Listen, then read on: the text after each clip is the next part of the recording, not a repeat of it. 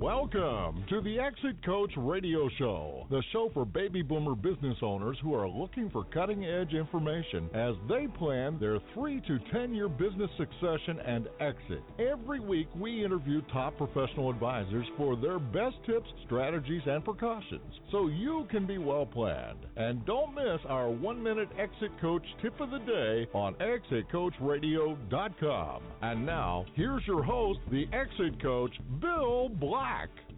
Welcome to the show. Thanks so much for joining us today. Before I get into my next guest, I just want to remind you, as I always do, that if you are looking for content to listen to while you exercise, while you drive, things you can listen to from your smartphone, we have 750-plus interviews in our audio library at ExitCoachRadio.com. And from your smartphone, you can listen to daily 20-minute interviews and 1-minute highlights of interviews just by going to ECRmobile.com and listen from your smartphone while you're driving or exercising or whatever it is you're doing. That takes about 20 minutes or so. My next guest is David Scranton. He's a CEO and founder of Sound Income Strategies.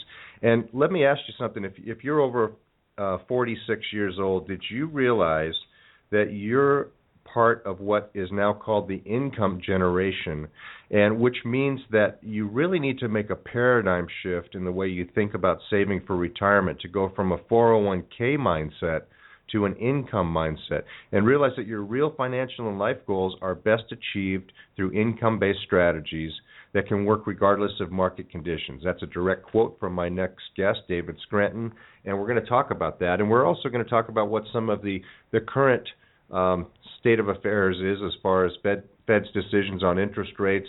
So let's get into it. David, welcome back. Thanks for joining us again. And how are things going? Things are going great, Bill. Thanks for having me back. I appreciate it. How are you doing? Yeah, I'm doing great. It's always great to have people back and to talk more about some of these strategies, because our listeners can't get enough of this. We're trying to be an evergreen show. We're right now kind of in another state of turmoil in the markets. It seems like things aren't working out the way the Feds hoped they would this time when they said they'd keep interest rates steady.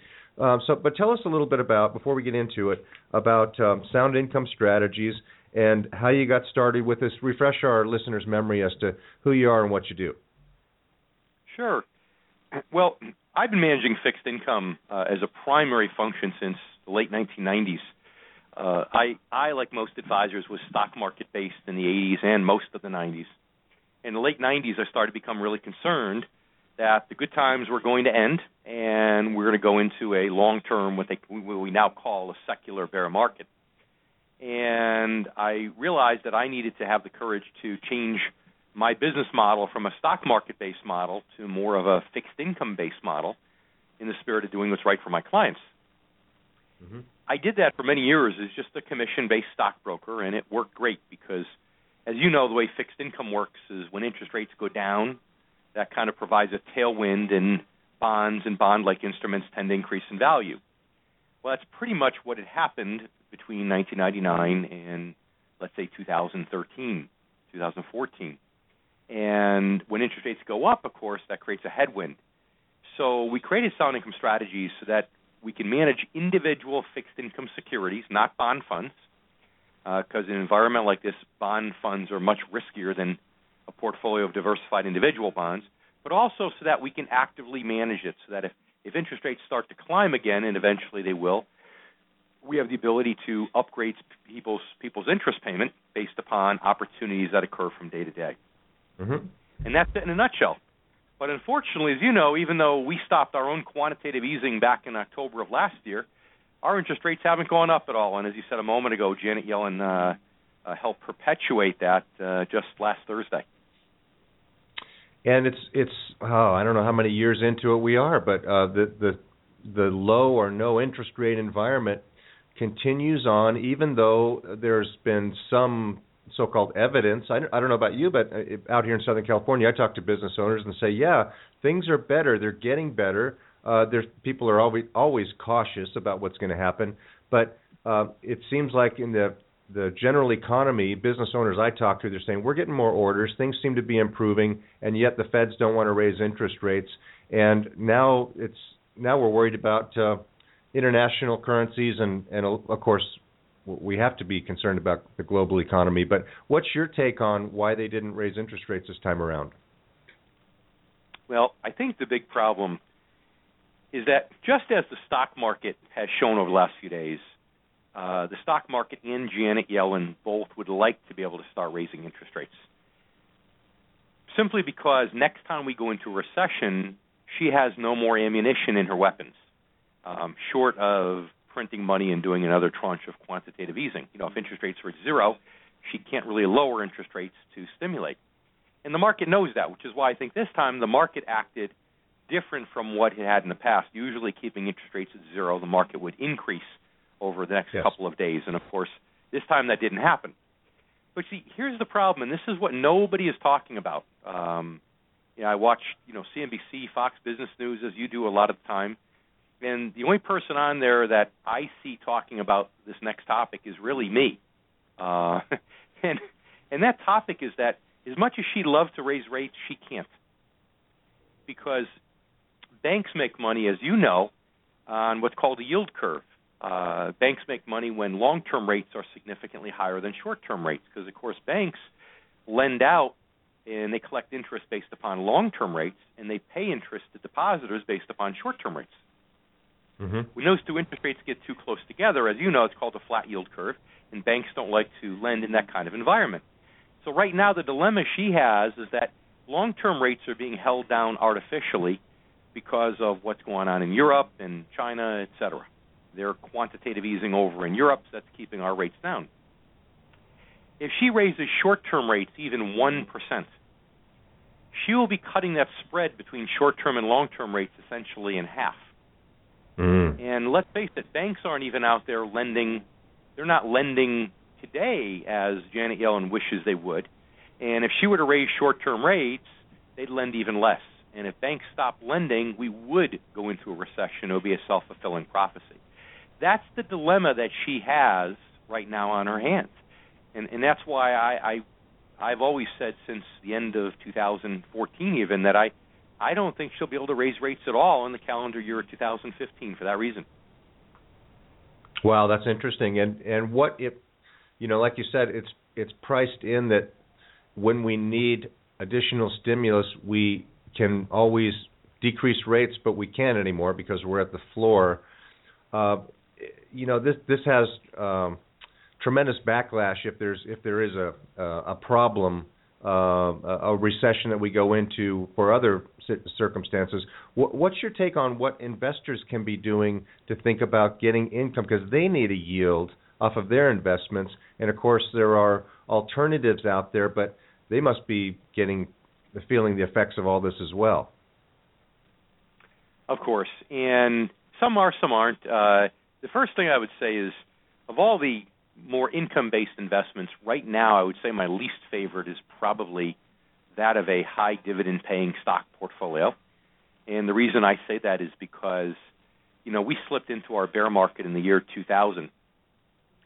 And we had a major drop with the tech bubble and then a recovery, another major drop with the financial crisis. So from 2000 to 2013, we had zero growth in the overall stock market. All the growth that's come since the turn of the century has been in the last 2 years. Mm-hmm. And we've not once had one of these long-term, what we now call secular bear market cycles, without having at least 3 major drops inside of it, not once. So I've been calling for another major drop, and what I think we're starting to see now is the beginning of that drop. So that's why high dividend-paying stocks would probably be my least favorite. Sure, but Bill, the potential for those stock, obviously those stock values to go down dramatically in the event of a major correction. Correct, absolutely. And there's a whole universe of things out there that are designed to be invested in for interest instead of growth. And we've lost sight of those because in the 1980s and 90s we had the best stock market in U.S. history, and people became addicted to the stock market. But if you think about it, you go back to some of the basic fundamental things that have existed forever. There are various types of bonds. Government bonds aren't paying that much right now, but certain municipal bonds are appropriate for the right investor. Corporate bonds, whether you're talking about investment grade or more middle grade, can be suitable for a certain type of investor. Preferreds, preferreds are technically a class of stock, but they're much more bond-like than stock-like. They're designed for income, and they don't fluctuate in value nearly as much as common stock do. In certain cases, maybe certain types of annuities, and in certain cases, if somebody's willing to take a little more risk, maybe certain types of REITs or REITs. Those are really what I consider to be the universe of traditional income-generating investments. And we've gotten so addicted to the stock market in the 80s and 90s, crossing our fingers and toes, hoping to get growth or capital appreciation, but forgetting up till recently that sometimes when you invest for growth, you get shrinkage instead. So that's why I always say, why cross your fingers and toes investing for growth when you can invest for what I call the bird in the hand, invest for that interest or dividend payment that may not be FDIC insured, but it's as close to an assured thing, probably, as you can. Great point. Now, let me ask you a question. In the planning world, it used to be that people would rely on average yields in the range of about 5% for their planning. Has that changed in the last few years? What's a reasonable rate of return for people to assume that they can get from a portfolio long term if they use all of these things in some combination? I always say 3 to 7%. So 5% is not that far off the mark, depending upon which things they want to choose. Some of the things are extremely conservative, insured by a governmental authority, whereas others have a little bit of risk but are considered to be a lot safer than the stock market. If they're willing to diversify across a few of those options, that 5% is still a pretty good target.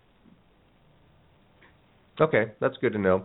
And so when we talk about the generation of the income generation, let's talk about that and how people should be thinking about maybe managing their 401ks if they're over 45 and they're thinking about, okay, I need to start getting positioned for this. Because as you said, there was what was called the lost decade in the stock market, which was really a shock for a lot of people because they were really hoping that their 401k would have doubled in that time period like it had in times before or more. So how should people be positioning now to think about the income generation and preparing for income as opposed to taking a chance on growth? Well, and yeah, it's a good question. The reason why age 46 is material is because a lot of people don't realize that although you cannot take money from your IRAs until you're 59 and a half years old, you can take money from your 401k if you've left the company at age 55 without an IRS penalty. And, when the tech bubble burst, the market dropped and came back, and it took 7 years from peak to peak to come back. When the financial crisis hit, it took 6 years from peak to peak to come back. Well, there's no saying that when we get this third drop that it can't take 8 to 10 years. So that's where we tell people that when you start to get in your late 40s, you want to start to shift from risk to safety. The most vital years where it's important for an investor to make no errors with their investments is the 10 years immediately leading up to retirement and the 10 years immediately after retirement. That is the 20-year span of consecutive years where a mistake could be financially devastating. And the reality of it is, we have a whole generation of people with 401ks now that have what I call the 401k mindset, where they get their statement and they look at it. If it's higher than it was the previous month, they're in a good mood. If they get their statement and it's lower than it was the previous month, maybe they're in the bad mood for a few hours or a day or so. Okay, right. It's looking at the net worth. It's looking at the balance. Well, when you retire, it's not about your net worth anymore. It's about how much income that net worth can generate. It's all about income. There is no retirement without income, as you well know.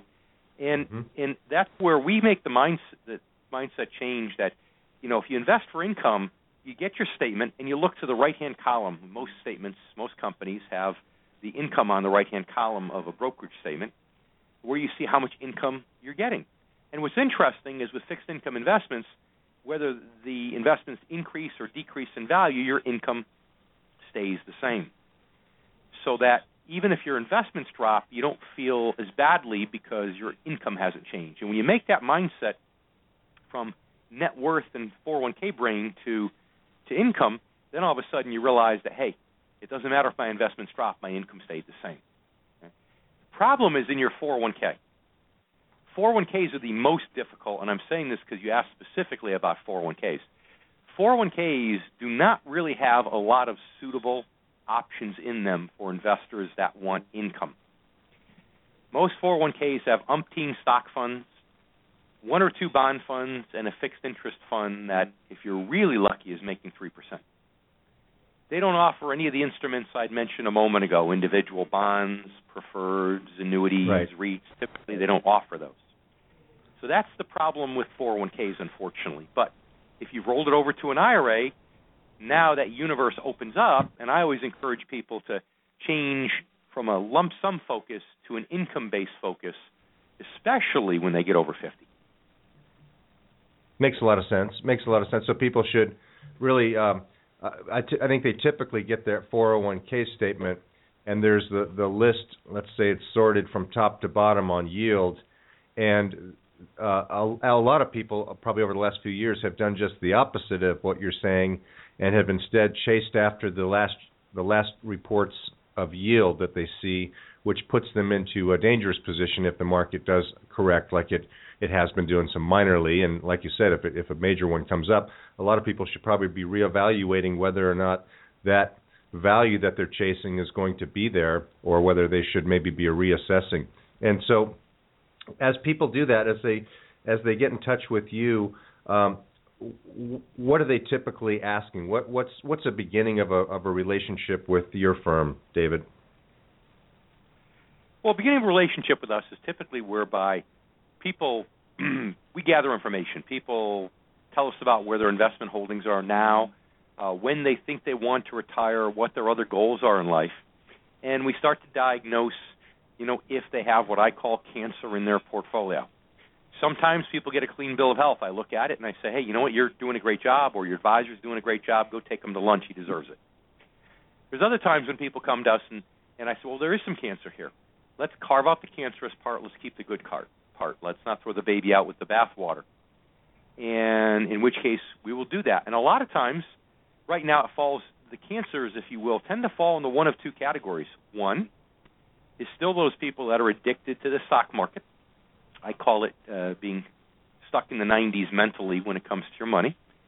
And they took a huge hit when the tech bubble burst, when the financial crisis hit, and I believe strongly they're about to take another huge hit. So for them, we're trying to lower the risk. The other school of thought, though, is for those that are so conservative that have already gotten burnt twice since the turn of the century, and they're sitting in low-yielding interest-bearing accounts hoping and praying that interest rates are going to go back up again. And those people, I think, are misgiven on the basis that, unfortunately, we seem to be following the suit of Japan, who's had interest rates near zero for 24 years. So for those people, we try to just increase their yield a little bit, get them returning a little bit more within their own comfort level. Okay, so there's a wide variety of ways that these things can be dealt with, but the first step is to have someone take a look at it, reanalyze, like you said, whether there's cancer in the 401k account or in your IRA account or your retirement assets. And David, what's the best way for our listeners to get in touch with you? I'm going to have them call me. We have 3 offices, so I'm just going to give you one toll-free number.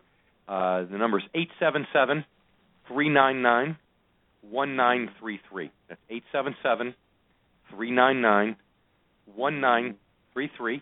And if they want to learn more from the comfort of their home and their computer, they can go to our website, which is soundincomestrategies.com. Very simple, soundincomestrategies.com. Great advice and well put, well communicated. We really appreciate you coming on and updating us and letting us know what you see happening right now, David Scranton, and hope to hear from you again soon, and hopefully it'll be good news, but we're willing to take it however it comes. Well, that sounds great. Well, I look forward to the opportunity next time. Thank you. Thanks for joining us. We're going to take a short break. We'll be right back after this, so please stay with us.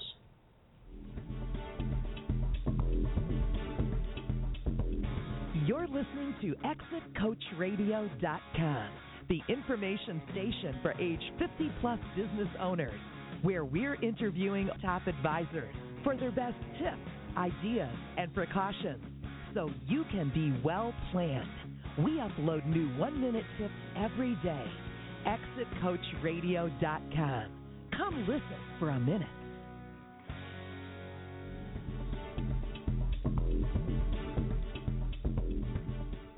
Business owners, if you came back from lunch and there was a resignation letter on your desk, which employee would you really not want it to be from? What are you doing to prevent this from happening? At Exit and Retirement Strategies, we design plans that attract, motivate, and retain key employees. For a free consultation, call Bill Black, the Exit Coach, at 866-370-3774. Call today. Thank you for listening to Exit Coach Radio.